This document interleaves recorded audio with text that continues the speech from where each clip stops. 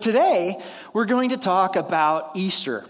And here's the thing about Easter. If it was not for the very first Easter 2,000 years ago, we wouldn't be here this morning.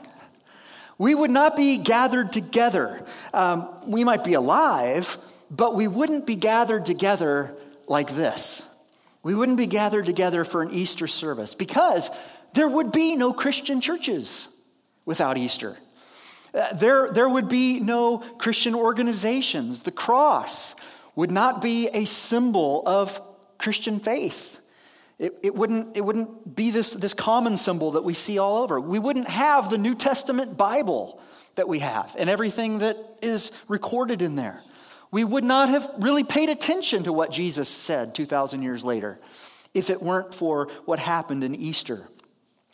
All of the things that the Bible and the Judeo-Christian ethic has impacted, the way it's impacted our culture, the entire cultural fabric of our world would be very different.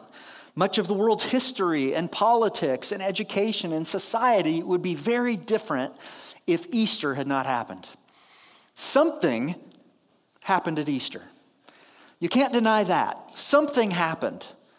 Something unexpected, something profound, and something that would ultimately change the world forever. And that's the story we're going to look at here today, and that's what we're going to talk about. So open up your Bibles with me, if you've got a Bible, to Luke chapter 24. If you need a Bible, we've got some in the back. Feel free to run back there and grab one. We'll put some of the verses on the screen here for you today, but we're going to look at this Easter story here today in Luke chapter 24. Now, I know that when I tell you the Easter story, most of you have heard this story many times. Many times for many of you. But I really think that the best way to enjoy Easter is to have it fresh in our hearts and minds. This entire story, this what actually took place and what happened here. And I realize that the story itself doesn't really need to be, modernized or spiced up. This is the greatest story, the greatest event to ever take place. Now, as a pastor, I'm like always trying to think of, well, how can I present this for people? How can I give this to them? What do I need to do? You don't need to do anything. That's what was my decision on this. It's the story of Easter, and it stands on its own. And so that's what we're going to study here today. And as we go through it and look at it, I really want you to invest yourself in it. Imagine what's taking place in this whole story. Sometimes I think when we read the Bible, we recognize that it's an old book, and we just kind of read through it and skim through it like we'd skim through the newspaper or a history book or some other document that you're like, yeah, whatever. But I want you to really invest yourself in it as we go through the story here today. But before we do that, let me pray for us one more time and just ask that God would speak to us this morning as we look at the Easter story. Father, we do thank you for this day. I thank you for Easter. I thank you for the powerful things that took place on this day thousands of years ago. And Lord, today I pray that even as I begin to recount this story and go through the events that happened at Easter, Lord, I pray that your Holy Spirit, who is alive and well, would impact each one of us today. Lord, we ask that you would open our eyes, open our minds, open our hearts, open our souls to what you want to speak to each one of us here today. And I pray that even if there are people here today that don't know you and don't believe in all of this, that today, Lord, you would reveal yourself to them, that they would be able to understand what the message of Easter is and they would understand your love toward them and how this all unfolded at Easter. We thank you for this beautiful day and pray that you would bless our time here. In your name, amen. After Jesus was crucified on the cross, and many of you came out to our Good Friday service that we had at the park on Friday. We had a beautiful time, beautiful view out there. And we spent some time thinking about the cross, this instrument of death that Jesus was nailed to and left to die. But after he was crucified on the cross on Friday afternoon, Two of those who had followed him, a man named Joseph of Arimathea, and another man who was part of the synagogue there, Nicodemus, came to the Roman governor Pilate and asked for Jesus' dead body. And they came and they took his body and they went to bury it in Joseph of Arimathea. They went to bury his body in his tomb. Now, the tomb at this time would have been carved into a chunk of stone, like a rock face in a hillside. And so it had probably been carved out. Maybe it had been a natural cave to a certain extent, but they expanded it enough where they could lay a body. Because what they would do is they would take a dead body there in this time period, and they would allow that body to be in there for a few years until it would decompose. And then they would take the bones of that was left, and they'd put it in a box called an ossuary, a bone box.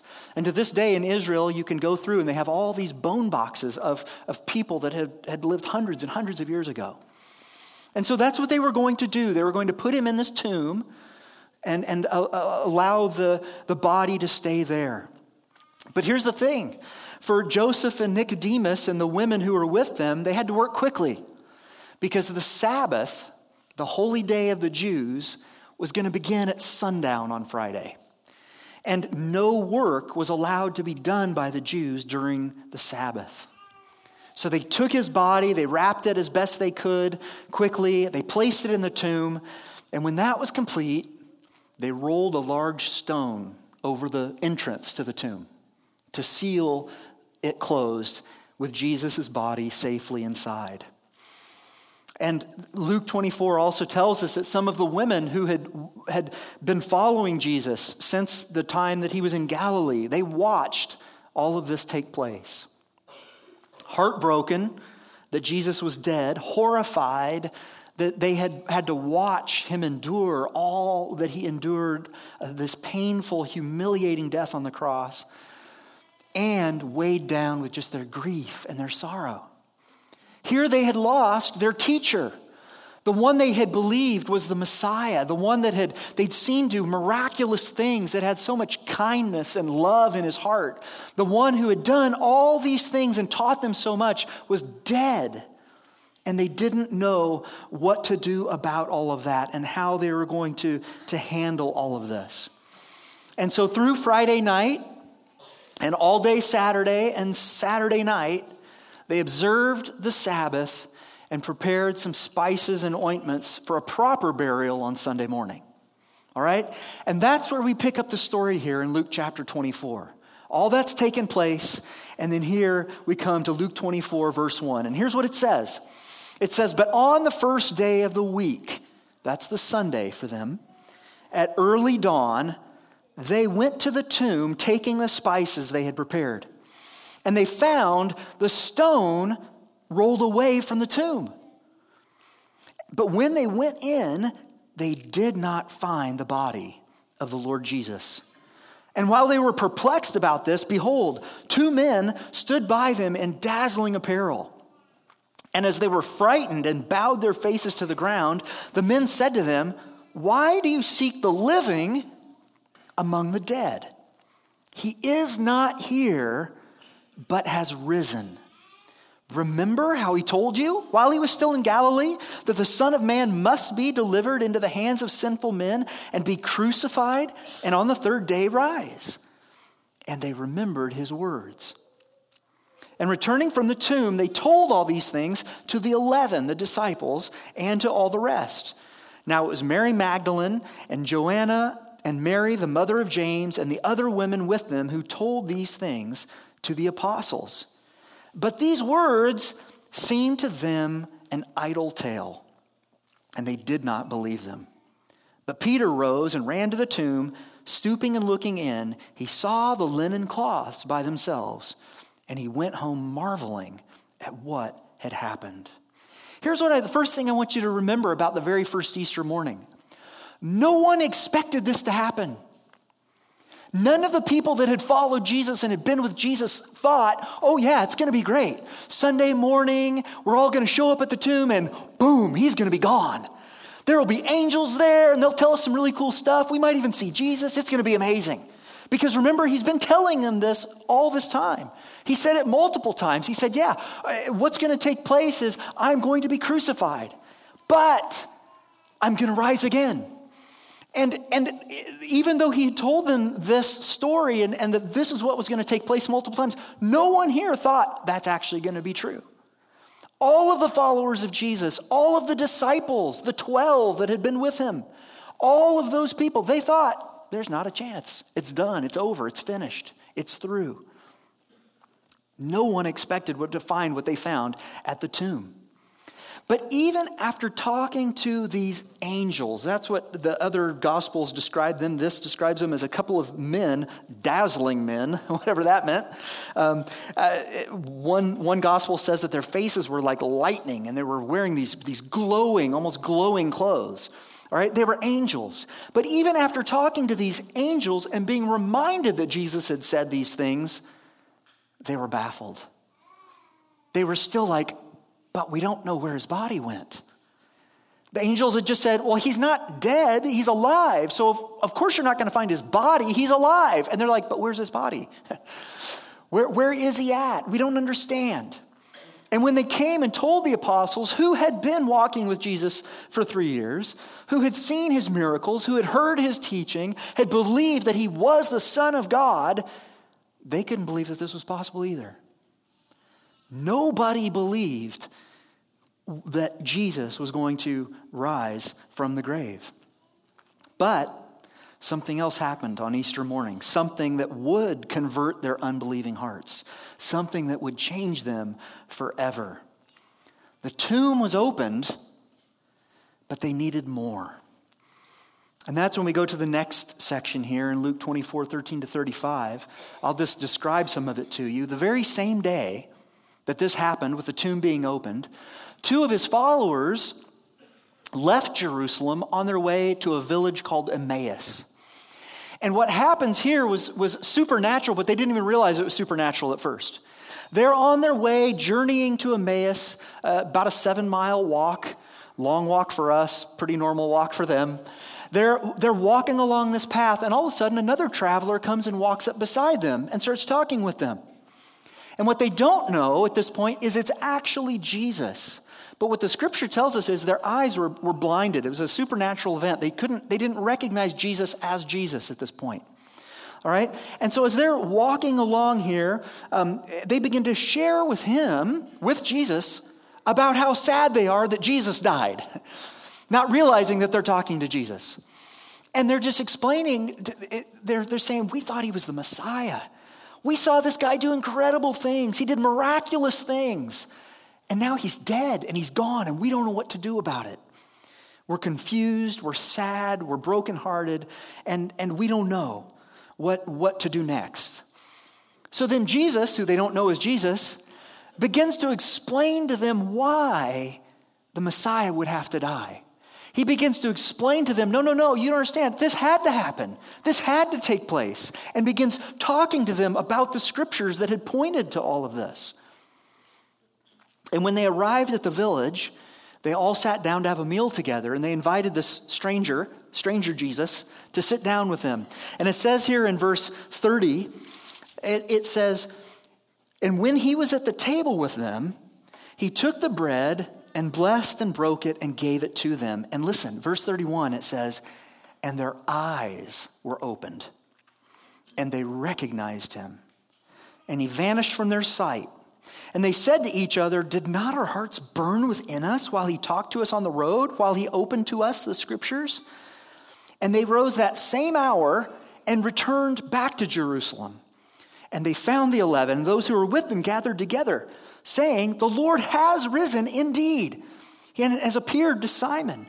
And then they told what happened on the road and how he was known to them in the breaking of the bread. So the tomb had been opened, but now their eyes were opened. They saw Jesus. And so they rushed back to explain what took place. Their eyes were opened, but they still needed more.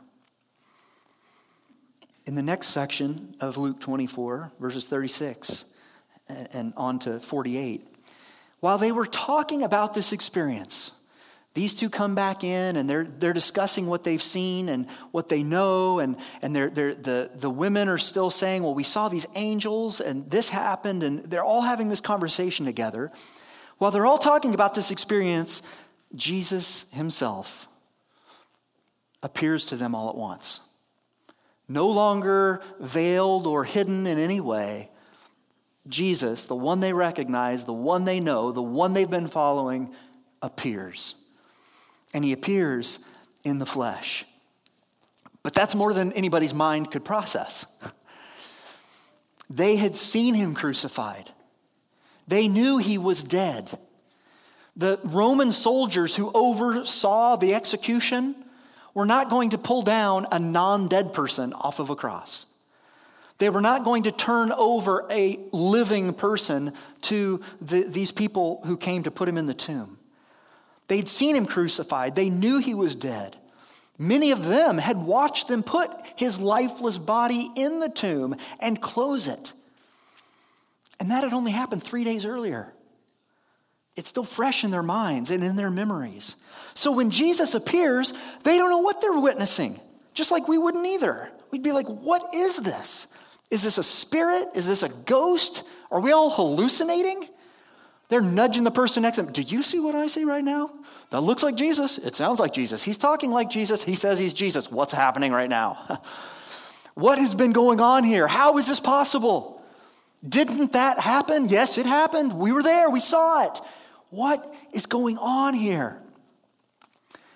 And they're afraid. Wouldn't you be afraid? You'd be afraid. You'd be questioning your own mind. Am I seeing things? Am I hearing things?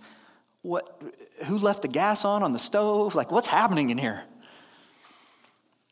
So Jesus calms them and says, peace to you. Peace. Calm down, everyone. Relax. And he goes on and he says, it is me. And it's really me in the flesh. Here I am. Touch me. Look at me.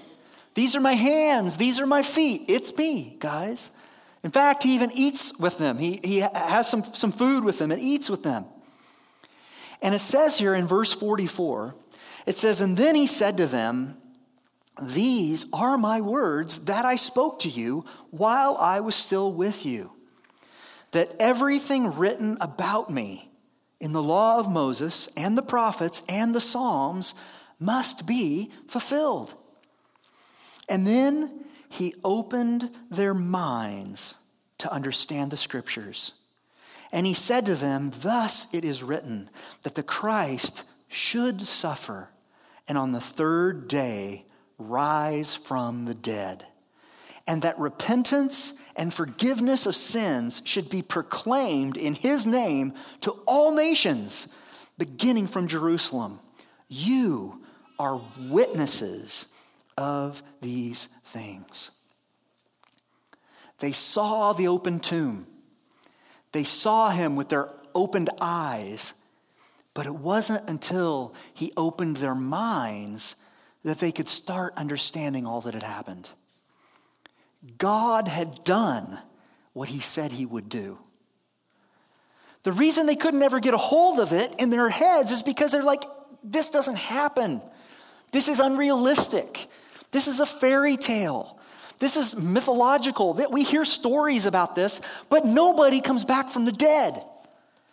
And what you're saying, Jesus, must be allegorical or something. You must be referring to something else because you're saying, well, yes, I'm going to be crucified and then raised up. Well, what does that actually mean, Jesus? No, what he was saying is plain and simple. Me, my body, I am going to die and I am going to be raised from the dead. Now, they should have had these conversations with him earlier when he was still alive, before he had been crucified, right? How is that going to happen, Jesus?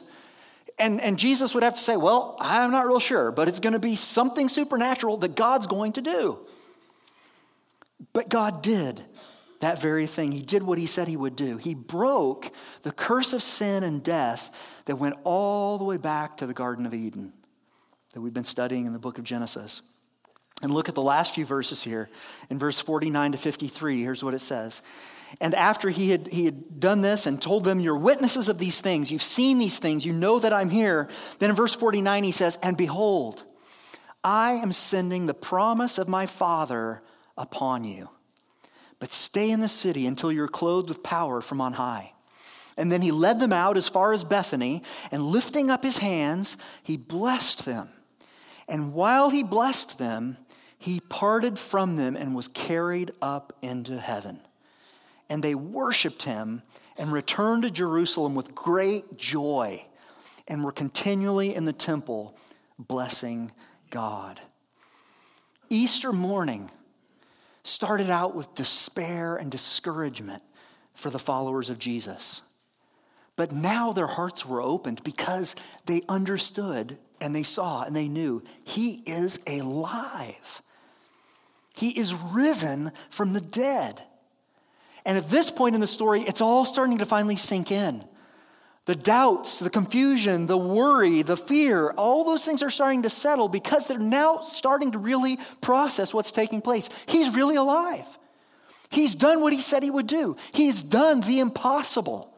He's done the unexpected. He's done the unpredictable. He's done the unprecedented. He is alive.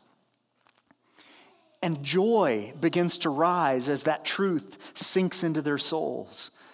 And now comes the greatest part of all. They realized that all the promises of God were true. Now that if he can do this, then all these other things that he has said, all through time, through the prophets, through the law, through the scriptures, all of these things are now possible. The impossible has taken place. Therefore, these other things are true. The tomb was opened. Their eyes, their minds, their hearts were opened. And now, heaven would be opened as well. Because in overcoming death, Jesus validated everything that he had said. And I think that's the thing that we hold on to here on Easter this year. We think about a couple of those key promises and key things that Jesus said. And without the resurrection, you might be like, that was a nice idea. Jesus said that, someday I'm going to make heaven for you guys. It's going to be great. You're going to love it. There will be no more sin and no more death and no more sorrow and no more pain. And you're not going to have to cry in sorrow and grief anymore. It's going to be beautiful. It's going to be wonderful. Okay, yeah, but, that's just some guy talking. But now when this guy is talking and he says these things and says, to prove all this and just to let you know I've got power over everything, I'm going to die and I'm going to raise again. Ooh, now that's a pretty impressive party trick. You're going to die and come back. Okay, well, when you do that, then I'll think about believing those other things. And Jesus is like, all right, sounds good. Wait until I'm resurrected and then remember the things that I said. Followers of Jesus know that if he could overcome death itself, then there is nothing that he cannot do. And I'm going to be honest with you here this morning. I try to be honest with you every morning here. But it's true when you may have people, non-believers, maybe some of you even here today that are skeptical of these things, when people say, you Christians are kind of crazy. You believe that a dead guy came back to life. That's a legitimate thing to say. It's true. It's true. The most preposterous thing that Christians believe is that Jesus rose from the dead. And I agree with you. It's incredible to think that that could take place. But if it is true, then it is not a far step to say then all those other things that Jesus said he would do and he could do, he will do. Jesus told his followers that his Father, you know this verse, for his Father so loved the world that he gave his only Son, that whoever believes in him should not perish but have eternal life. For God did not send his Son into the world to condemn the world, but in order that the world might be saved through him. That's what Jesus said.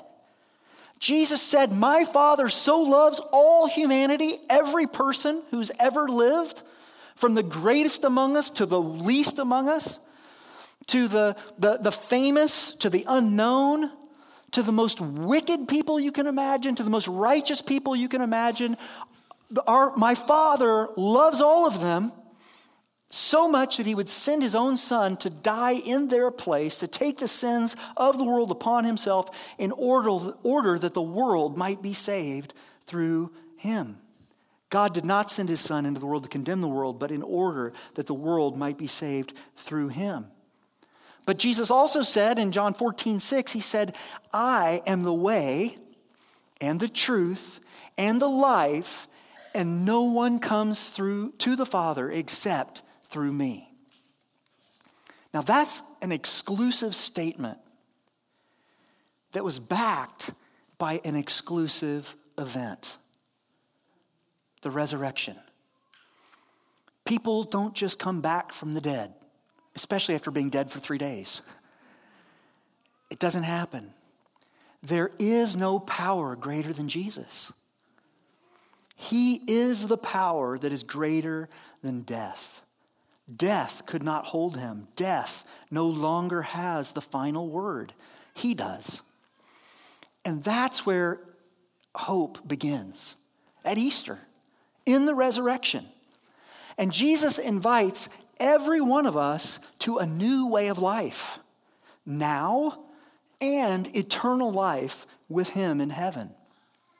And the way to Jesus, he tells us here in verse 47, the way to Jesus is repentance and faith. The tomb has been opened, but our eyes and our minds and our hearts have to be opened. Our faith is not a philosophy of life. A lot of people view it that way. They say, oh, Christians, they just have this kind of moral construct that they put together, and they think that's a nice way to live, and that's what it is. It's not a philosophy of life. It's not based on religion. It's based on resurrection.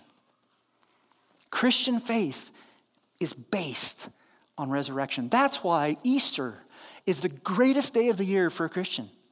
That's why we celebrate and we do all the things that we do to try to make Easter special. Because Easter is special. Because on Easter, Jesus rose from the dead. And because he could do this, we believe what he has said. I'm going to finish with one last verse. From Isaiah, the prophet that lived many, many years before Jesus, he said, in looking to the future, he saw what was going to take place. In Isaiah 25:7, it says, and he will swallow up on this mountain the covering that is cast over all peoples, the veil that is spread over all nations. He's talking about sin. And he says, and he will swallow up death forever. And the Lord God will wipe away tears from all faces, and the reproach of his people he will take away from all the earth. For the Lord has spoken. This is who we celebrate at Easter. Jesus, who is risen indeed. Amen. Let's pray here together this morning.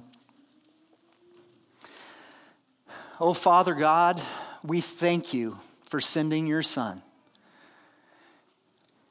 And this morning, Lord, we are grateful that you not only sent your Son, Jesus, but that, Jesus, we are thankful that you are willing to go to the cross for us.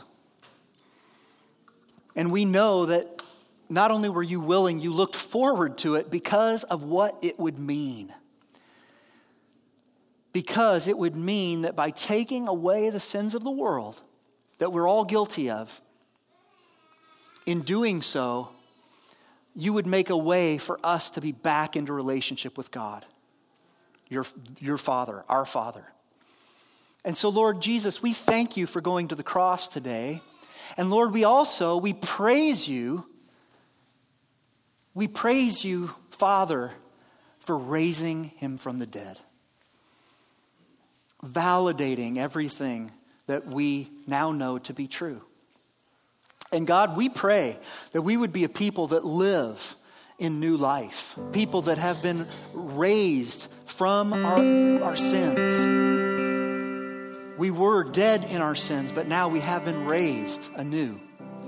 And so, Lord, we pray that today you would remind us of that truth, that you would allow us to celebrate that truth. And God, today I want to also pray for any that are here that may not know you. And maybe they're sitting here this morning and just wondering if that could be true. And I recognize the fact, Lord, that it does seem too good to be true. People don't just raise from the dead, but you did. And in your resurrection, Lord, we can find hope. Because if you can raise Jesus from the dead, you can raise us from our sins, and you can give us eternal life as well. And that's where our hope sits. It sits on the resurrection of Jesus Christ. And so today, if there are those who do not believe in you and are not trusted in you, Lord, I pray that they would do what it is that you called them to do. That they would repent of their sins and that they would put their faith and trust in you. And that's an individual choice that every person has to make. Today, if you're here and you're not a believer, you're not a Christian, but maybe today you sense that this is true. If you believe that this is true, that's the seed of faith. That's the beginning of faith. And if you believe that that's true, what the Bible teaches us is that all we have to then do is repent of our sins.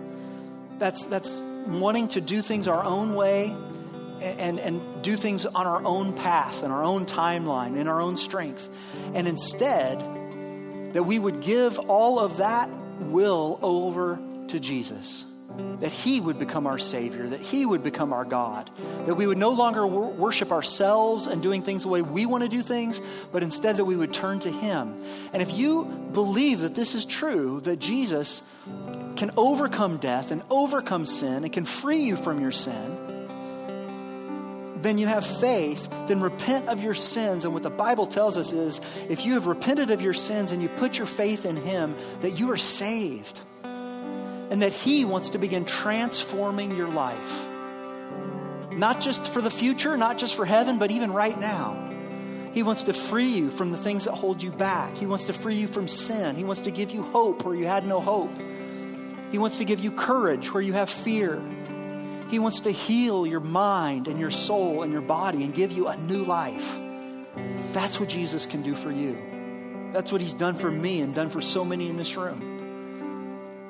And so if you want to pray that today, the prayer is simple. You don't have to talk to me about it. You talk to God about it. He's listening. He's alive. And he's ready to receive you right now.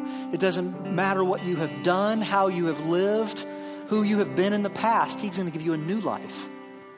If you would just take the time to put your hope and your faith in him. And so I invite you to pray to him right now where you're at in your seat. And ask him to forgive you for your sins. And choose to follow after him and make him your Lord and make him your Savior.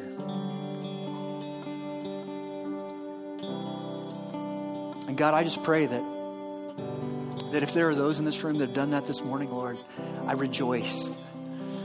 We rejoice as a church because this is what you're calling us to do. To go and declare what we've been witnesses of.